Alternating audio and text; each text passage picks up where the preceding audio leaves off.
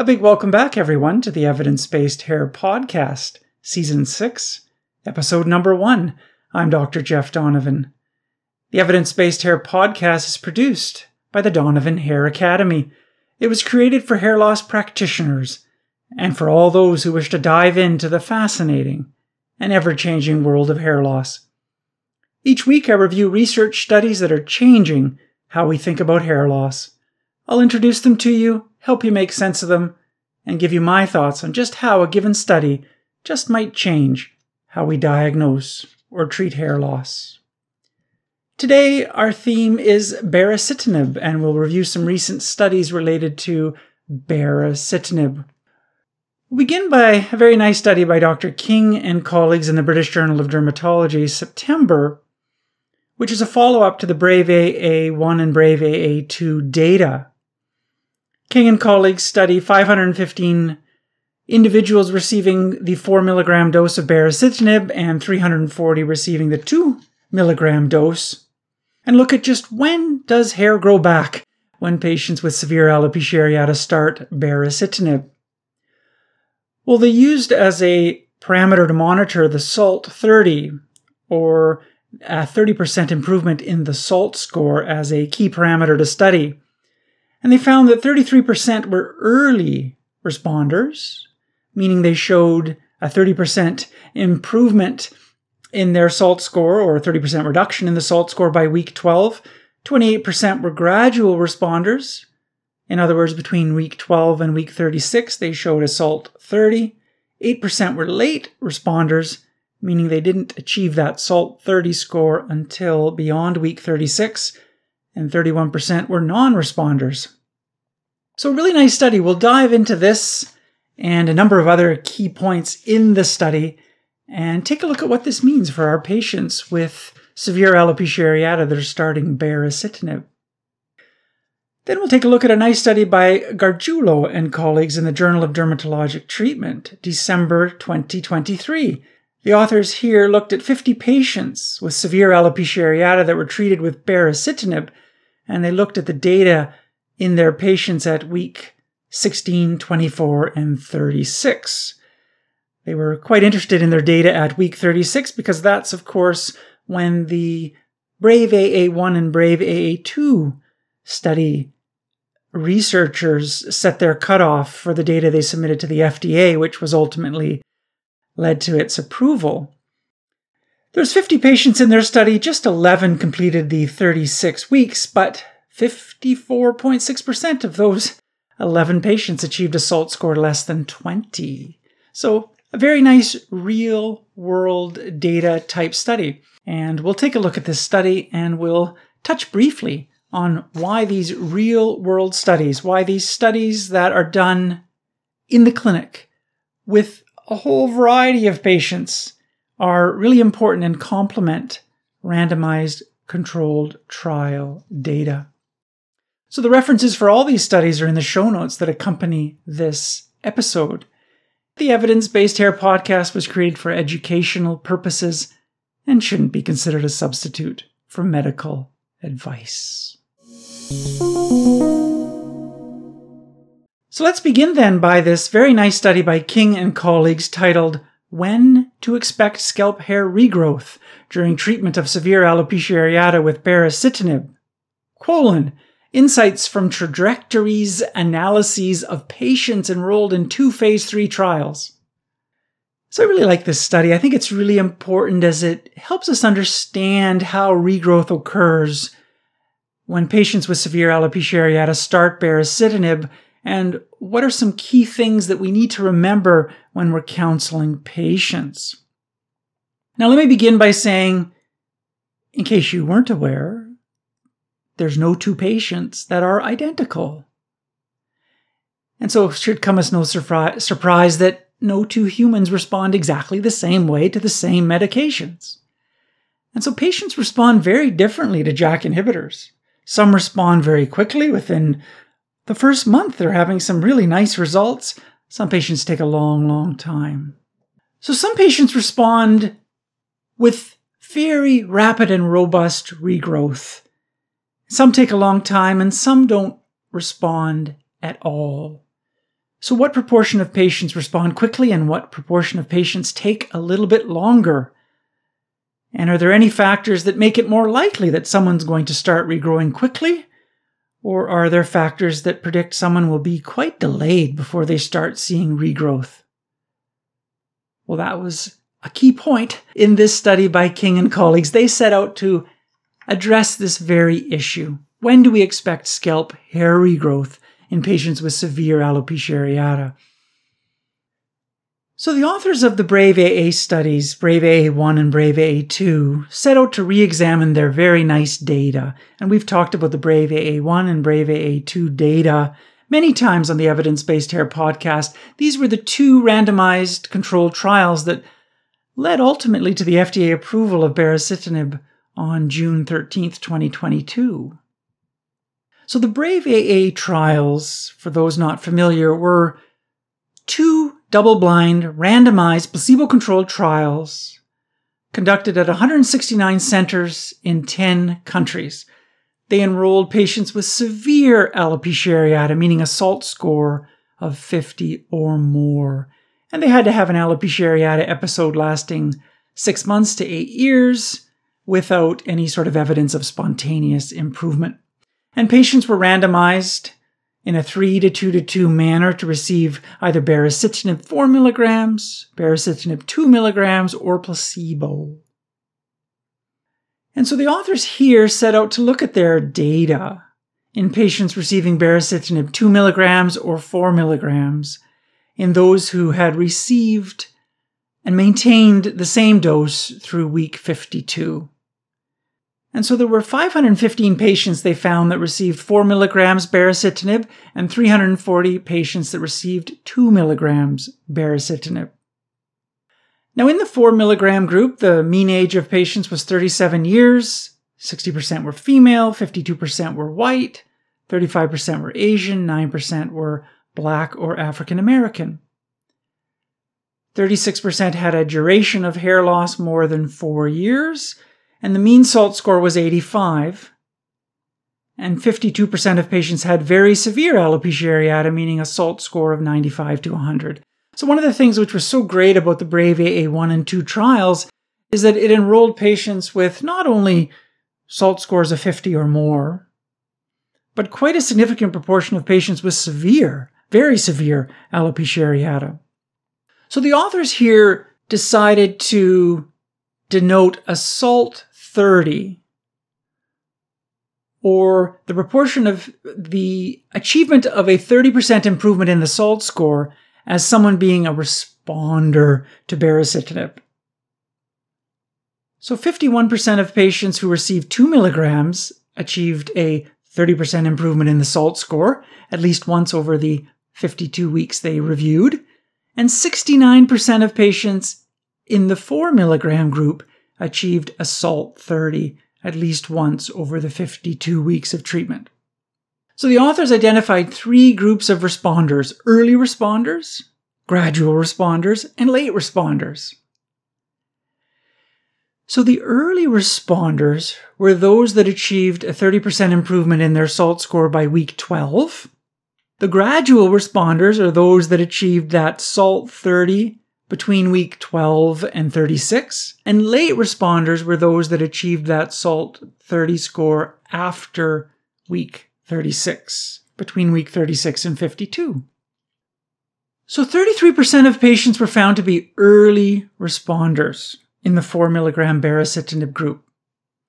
28% were gradual responders, so they had a SALT 30 sometime between week 12 and 36, and 8% were late responders. And importantly, there were 31% of patients that didn't respond at all to Baricitinib. That's important for us to remember. Not everybody responds to Baricitinib. Patients with a shorter disease duration were more likely to be responders. So patients with a disease duration less than 4 years were more likely to achieve a SALT 30 than patients with a disease duration more than 4 years. What was interesting is that patients with a disease duration less than 4 years were not necessarily more likely to be early responders, but they were just more likely to be responders to achieve that 30% improvement in their SALT score. The extent of hair loss was a very important parameter. It had a key influence on the timing of regrowth, and the author showed that early responders were more likely to be patients with less severe forms of alopecia areata, like a SALT 55. So someone with a SALT 55 was much more likely to be an early responder than someone with a SALT 100, alopecia totalis. Only 15 to 20% of those that were early responders had very severe alopecia areata. And so late responders, those who achieved a SALT 30 between week 36 and 52, were more likely to have very severe alopecia areata. And about 70% of late responders had very severe alopecia areata. And early responders had a better chance of achieving good regrowth by week 52 compared to late responders. So when we take a closer look at the early responders, those patients that are achieving that 30% reduction in their SALT score by week 12, 80% of early responders that were treated with Baricitinib 4 milligrams achieved a 50% reduction in their SALT score by week 16. More than 70% of them achieved a SALT score less than 20 by week 24, and up to 62% achieved a SALT score less than 10 by week 52. So phenomenal results by week 52. 62%. Those are pretty high numbers. When you look at the gradual responders, you see that instead of 60% achieving the phenomenal result by week 52, 34% of gradual responders achieved a SALT less than 10 at week 52. So the chances of phenomenal regrowth are going down if you're a gradual responder compared to if you're an early responder. But still, 51% achieved a SALT score less than 20. And when you look at the late responders, those patients that are achieving a 30% reduction in their SALT score between week 36 and 52, we're down to 10%, achieving a SALT score less than 10 by week 52, and 20% achieving a SALT score less than 20. So I really like this paper. It's a really helpful paper. It guides us regarding the types of counseling we need to give patients with severe alopecia areata that are starting Baricitinib. The study reminds us that if a patient is going to respond to the drug, most patients will respond by 8 months. 33% of patients are going to be showing some results in the first 3 months. 28% are gradual responders, sometime between month 3 and month 8. There's just a very small proportion of patients, under 10%, who are going to start their growth after month 8. So it's a small proportion, but it's an important message. If a patient is willing to keep going, and they don't really have much growth in month 6 and 7, there's a chance. It's a small chance, but there's a chance that they can still achieve growth by continuing Baricitinib. But I think a key message that we shouldn't miss in this paper is that as time goes on, the chances of getting some nice regrowth with Baricitinib drops. And if a patient hasn't responded to Baricitinib by week 36, it's more likely than not that they're not going to grow their hair, then they will grow their hair. And so it's not simply that some patients are delayed, and we should think that this paper tells us that some patients are early and some patients are delayed. This paper tells us that yes, some people are delayed in their regrowth, but it's a small proportion. And as time marches on, the chances of regrowth drop. It's still pretty good if they're not showing much growth by month 4, 5, 6. Still okay. 34% will still have a fantastic result by week 52. But it's dropping. And if you're not getting good growth by month 8, it's dropping even more significantly. The data does tell us that patients with more severe forms of alopecia areata are more likely to be delayed. So we have to tell patients right up front, with totalis and universalis that, yes, you might have read online that some patients respond in month 2 and 3, but patients with severe alopecia are more likely to be delayed. The study helps us set realistic expectations. Most late responders are not going to achieve as good of results as early responders. And in this study, only 20% of the late responders achieved a SALT less than 20 at week 52. 80% of late responders didn't achieve that. Now, of course, some late responders might keep improving beyond the end of year 1. So 20% isn't the number that are ever going to achieve a SALT 20. Probably 30% of late responders or 25% of late responders are going to achieve some good regrowth eventually. But the key point is that late responders probably have a lower chance of achieving great results compared to early responders. So I think this is really important. When you first read this paper, your feeling is, okay, conclusion of the paper, some respond early, some respond in the middle, some respond late. When I read this paper, my feeling is that the more important message is that, yes, some respond early, some respond midway, only a small proportion respond late. But the key message is that the longer and longer it takes to respond, the less and less likely someone is to have fantastic results. And so if you take the number of months that it takes to show some good results, let's say it takes 4 months to achieve a SALT 30 or a 30% improvement. Let's say it takes 4 months. Multiply that by 10, you get 40. Subtract that from 100, you get 60. Now you have the proportion of patients that will achieve a SALT less than 10 at week 52. So if patients respond by month 4, there's a 60% chance that the patient will achieve a SALT less than 10 at week 52. So all in all, the authors propose that the time at which a patient achieves a 30% reduction in their SALT score or a SALT 30 has prognostic significance. I really like this paper. I think it would be nice for the authors to really include their 104-week data, so their 2-year data, because what we don't know in this study is what proportion of late responders really end up having nice results by the end of year 2. And so if you start growing month 8, 9, 10, 11, and you achieve your SALT 30 by month 11, what proportion of patients end up having a SALT less than 20 or a SALT less than 10? That's a missing piece of the puzzle here. But I really like this study. A question I'm often asked is, should we start adding other therapies or combination therapies if we're not seeing growth with baricitinib? It's a bit of a tricky question, and the answer depends on the expert that you ask. We're in a phase in the world right now where people love combination therapy. I think more people love combination therapy than don't love combination therapy. And I hear clinicians all the time saying, oh yeah, I add oral minoxidil to baricitinib all the time. Some clinicians say I give a pulse of dexamethasone if I'm not seeing results. I give a tiny dose of cyclosporin. We're beginning to see studies come out with combination therapy. I'm not a fan of combination therapy too early on in the course of treatment, and I'll tell you why.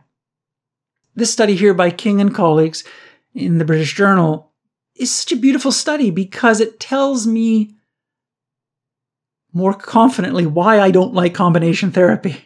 So let me remind you, if there's not much of a response by 6 months, 50% of patients are still going to have some pretty nice results by week 52.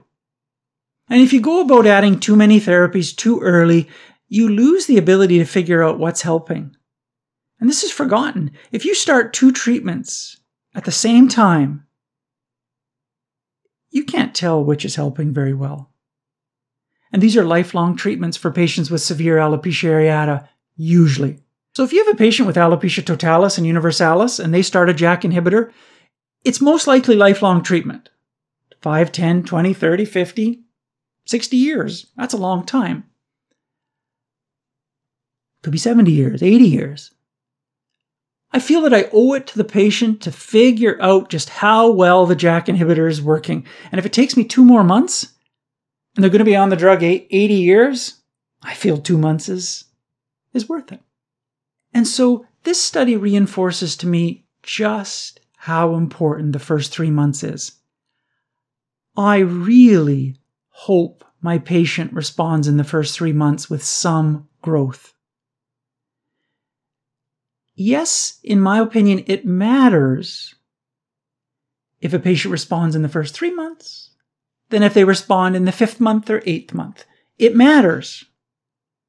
Whether they respond in the first 3 months is so important, because if they respond in the first 3 months, it means they're quite likely to have some good regrowth.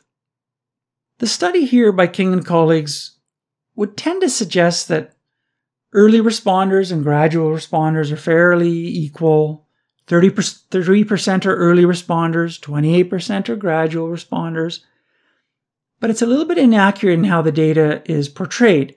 33% of patients are early responders, meaning they achieve a SALT 30 in the first 12 weeks. But there's 15% that respond between month 3 and month 5, and another 15% or so that respond between month 5 and month 8, month 6 and month 8. So it's not quite balanced in 3-month intervals. The 3-month period with the most responders is the first 3 months. So that's really important. The second message that this paper teaches me is that patients with early regrowth have a high chance of amazing results, and they don't need other therapies right away, most likely. So if I see a patient who's doing really well in the first 12 weeks, they're probably going to do great. So the way I view it is I don't want to add anything else to the treatment plan. They're probably going to do really well. So I'm not going to add oral minoxidil. I'm not going to add topical minoxidil. I'm not going to add anything else. Growth in the first 3 months is such an important sign, and it tells us that probably the patient's going to be able to achieve their nice results with just the drug, the one single drug. Growth in the first 3 months is basically all the hair follicles shouting out, "We can do this with just baricitinib. We can do this." If there's not good signs of regrowth by 3 months, you're reducing your chances day by day, week by week, of achieving outstanding results by week 52. Now, the chances are still pretty good. If you achieve a SALT 30 in month 4, 5, 6, 7, 8, it's still pretty good. But it's diminishing. And this is a really important message because I feel if I'm not seeing evidence of good growth by 6 months, it tells me there's a better chance than not that we're not going to get good results. Yes, some people still can. But statistically speaking, if there's no growth by month 6, there's a better chance we're not going to get regrowth. So should we continue baricitinib or should we abandon therapy altogether? Well, this study tells us that it's probably worth continuing because some patients do get delayed responses. But if I don't see growth by month 6, I'll actually continue baricitinib or any other JAK inhibitor without adding other therapies. Because for me, I want to figure out if I'm going to actually need to abandon baricitinib. I want to know, is it an effective treatment or not? Some might argue, we're not seeing growth. Let's add a little pulse of dexamethasone. Let's add cyclosporin. You'll read papers like this. They're coming out. You'll hear people like this. But I'm not personally a fan of adding combination treatment in the first 9 months to a year. I certainly add it in year 2, 3, 4. We have lots of patients with different combinations. But I feel I owe it to the patient to figure out if the JAK inhibitor that they're committing to, sometimes financially, but certainly side effect-wise, I owe it to them to figure out if it works or not. And so if I'm not seeing any growth by month 6, I'm not going to start any other treatments quite yet. I'm going to continue it and figure out once and for all, does this JAK inhibitor work? And if it doesn't, we're going to abandon it. We're going to move on to something else. Could be another JAK inhibitor we move on to, or it could be another therapy. But if there is some growth at month 6, just not a lot. That's the tough part. That's where professional judgment comes in. If there's some sluggish growth, month 7, 8, 9, 10, 11, it's more likely than not that we're going to need some help. We're going to need combination therapy. It's less and less likely that baricitinib is going to be able to do this on its own. Not impossible, but less likely. 50% of gradual responders will achieve nice results, but it's clear that it reduces as time goes by. So if there's only a bit of growth at 6 months or 8 months for a patient with alopecia totalis and universalis, I might wait a little bit longer. That's my preference. It's a bit of professional judgment, and each clinician has their own opinion on it. But certainly if there's some evidence of growth and I feel it's helping a bit, I don't think it's going to help completely. I don't think the baricitinib is going to do it on its own, but it does do something. Then I'm going to start thinking about adding oral minoxidil or steroid injections. Often steroid injections are just 1/2 of the scalp to figure out how much is the steroid injections going to contribute. And the bigger decision is whether to add other immunosuppressants. I'm not a great fan of this in the first 9 months to 12 months because I'm really trying to figure out how well does this JAK inhibitor work. So I would rather wait a little bit longer, but there are some cases where that just doesn't seem like the right plan. So we need to be open to understanding these odds as time marches forward and there's no growth or there's poor growth. The odds are diminishing that we're going to achieve good growth. All in all, I think we have to be careful about concluding that this is a study that tells us that some respond early, some respond in the middle, and some respond late. That is true, but the reality is that less than 20% of patients respond really well if it's been more than 8 months before growth starts taking place. And even with time, it's unlikely that more than 25% of late responders are going to achieve a SALT score less than 20, even with more time. Most are not going to respond well. So the title of this paper is When to Expect Scalp Hair Regrowth During Treatment of Severe Alopecia Areata with Baricitinib. So I think it's one thing to conclude, just be patient, some respond late. I think the correct conclusion is some do respond late. The longer and longer you go after 6 to 8 months, the less and less likely you are to get amazing results. So we need to not only be patient for those who are going to grow, but we need to be patient to be ready to hit the big red button that says this drug does not work for you.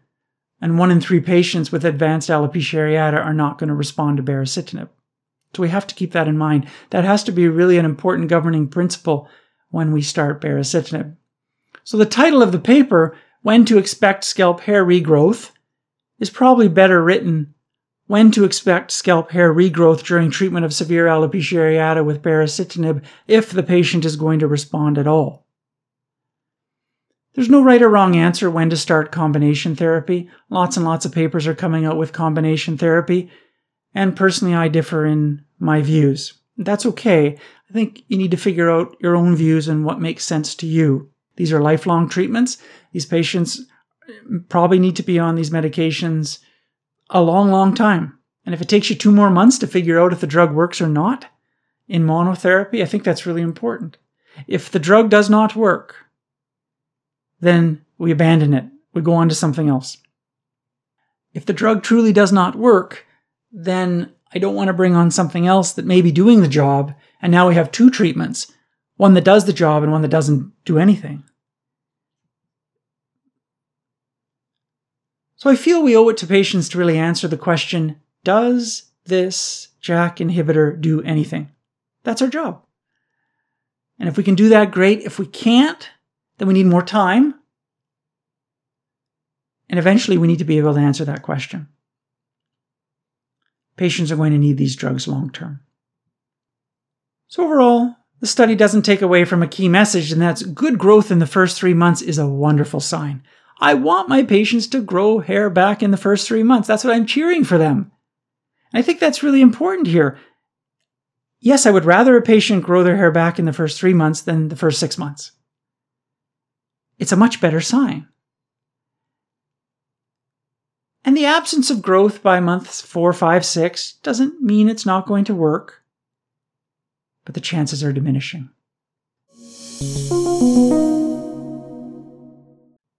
So we move on now to a nice study by Gargiulo and colleagues.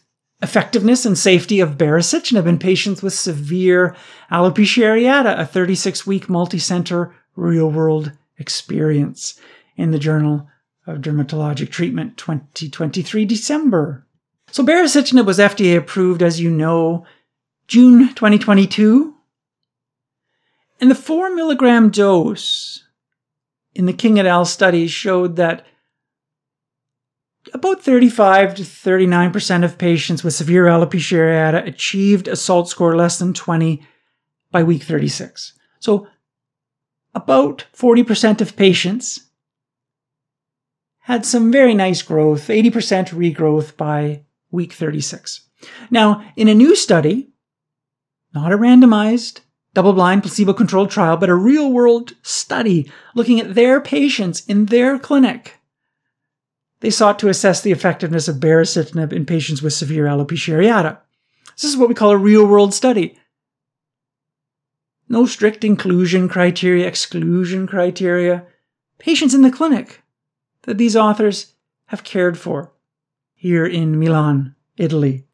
So patients received baricitinib 4 milligrams once daily, and they were evaluated at weeks 0, 16, 24, and 36. There were 50 patients in their study. They came from 4 dermatology units in Milan.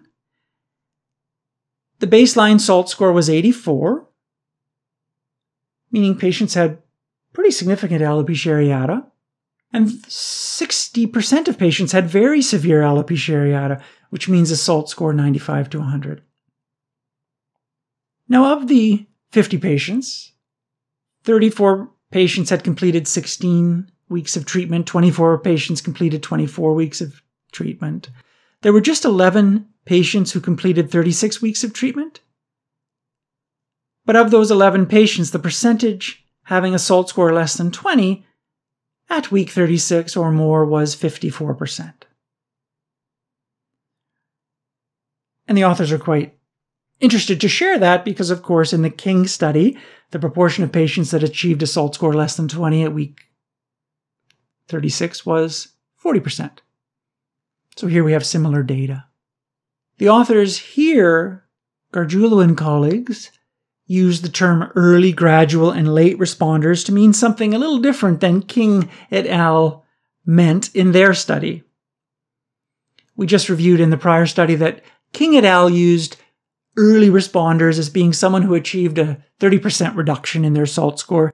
Here, Gargiulo and colleagues use the term early responder as being someone who achieves a SALT less than 20. Not just a 30% reduction, but a really nice SALT less than 20.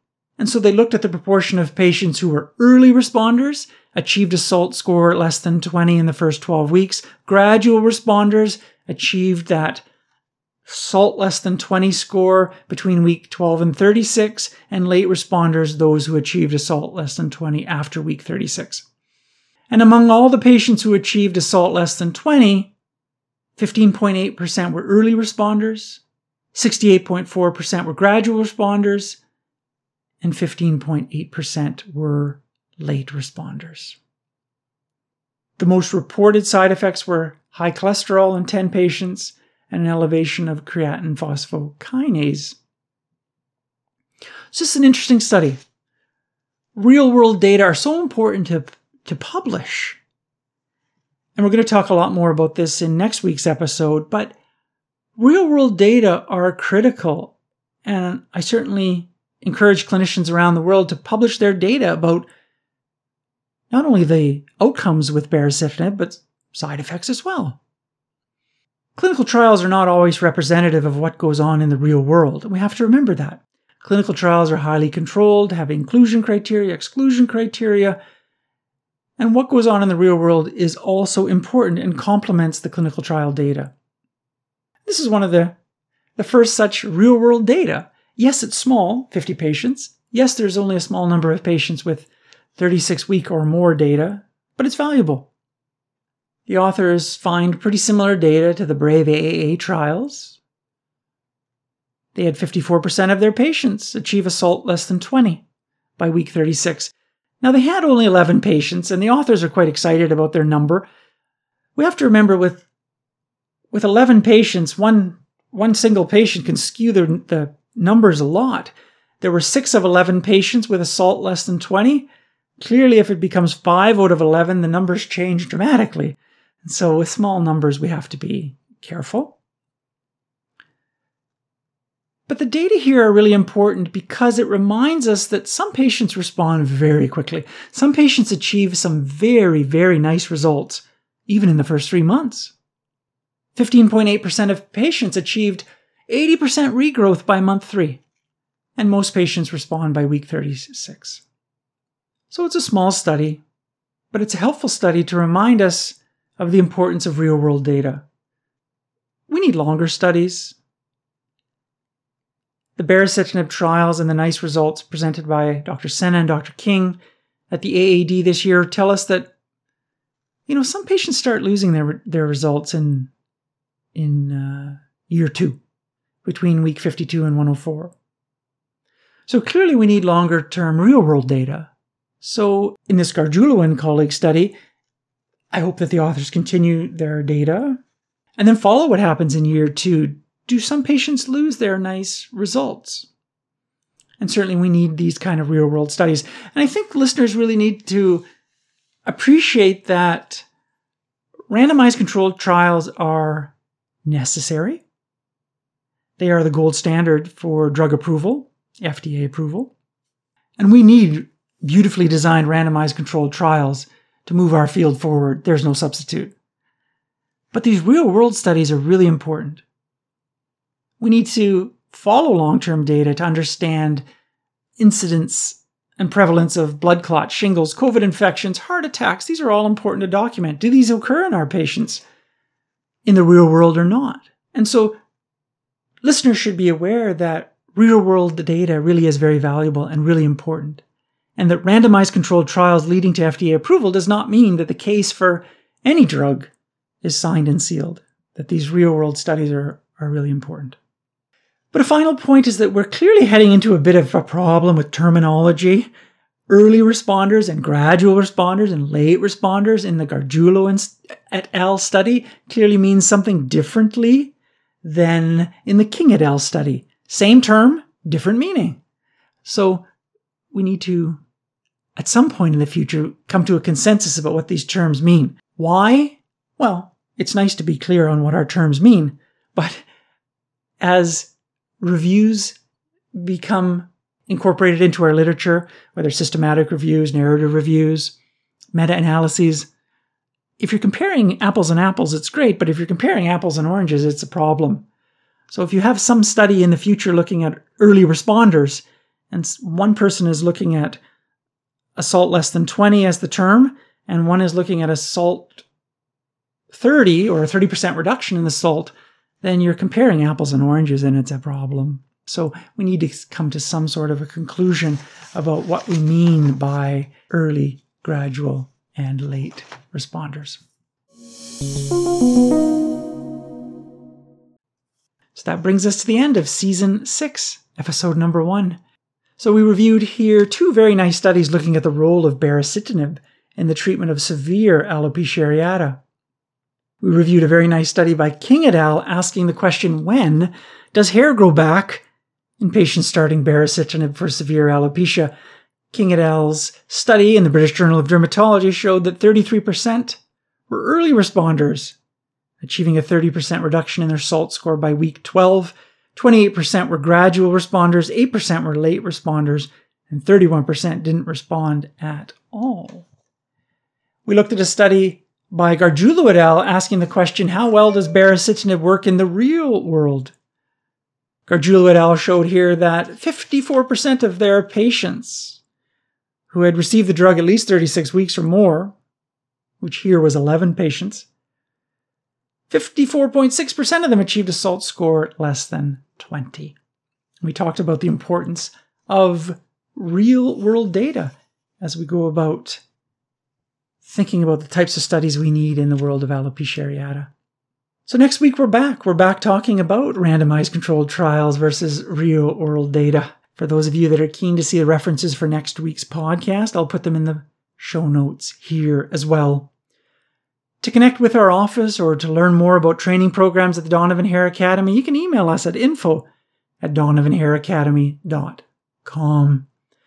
And for those of you who are interested in joining me for the 2024-2025 Evidence-Based Hair Fellowship Training Program, I remind you that we're just 5 weeks away from the deadline to apply, and you can contact us at info@donovanhairacademy.com for more information about the Evidence-Based Hair Fellowship Training Program. I look forward to seeing you next week for another episode of the Evidence-Based Hair Podcast. Thanks so much for joining me today.